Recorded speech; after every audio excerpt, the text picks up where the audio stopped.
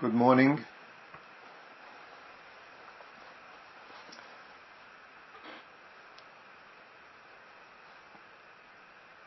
On December 8th, we traditionally celebrate Bodhi Day, which is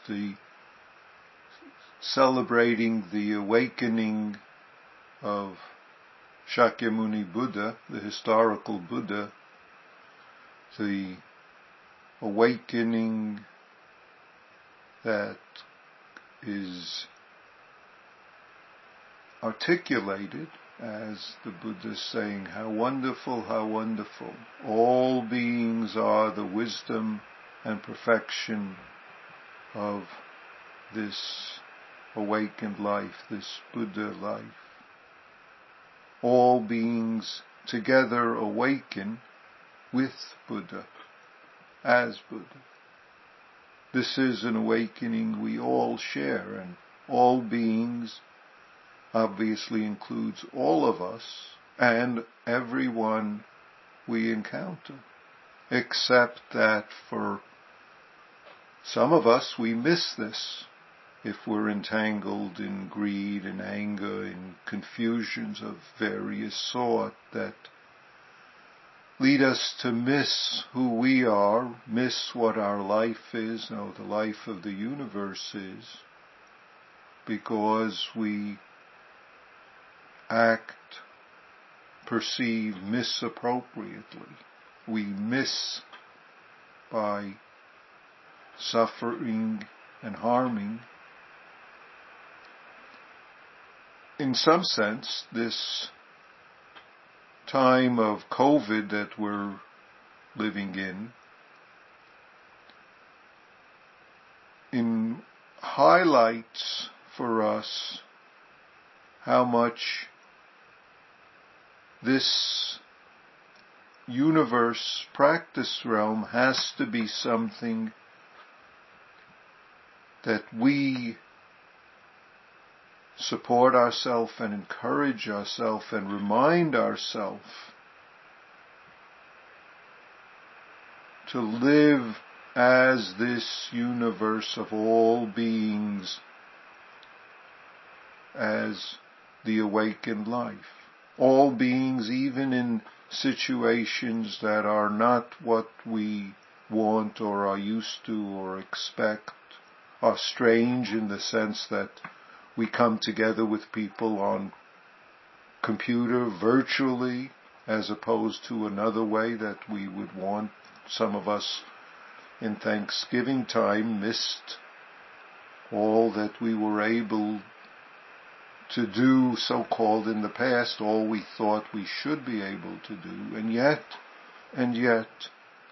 our life as it is the opportunity to see the morning star, to be awakened in our encounters in every way. For some of us, when we go out, I shouldn't say for some of us. Hopefully all of us, if we go out in public, we wear masks. But not all of us are always going out. But when we go out in public with masks on, it's come to me that there's an interesting expansion of our practice. I've talked in the past about smiling practice, the importance and value for us and for everyone we encounter to smile as we're encountering others. Smile when we are alone at various times during the day, and notice what that practice is, smiling with the universe, acknowledging our unity, the awakening that we share with all beings and expressing that. But wearing masks means that we have to smile without our mouth showing it. So, if we're in public, how do we smile while masked? Obviously, we have to make an effort to smile all the more with our ears with our eyes, with our forehead, because the usual way, with our mouth and nose, is hidden by our mask. So, wearing the mask becomes a practice support, if we make it that, to allow us to encounter others. And even when we're so-called alone, of course we're never alone, because we're always in this universe that is alone, but it's all of us together being this awakened life, which is what the Buddha's awakening celebrates. So, in this alone, together with all sorts of beings, humans and others, we get the opportunity to remember to be this smiling, awakened sharing of presence.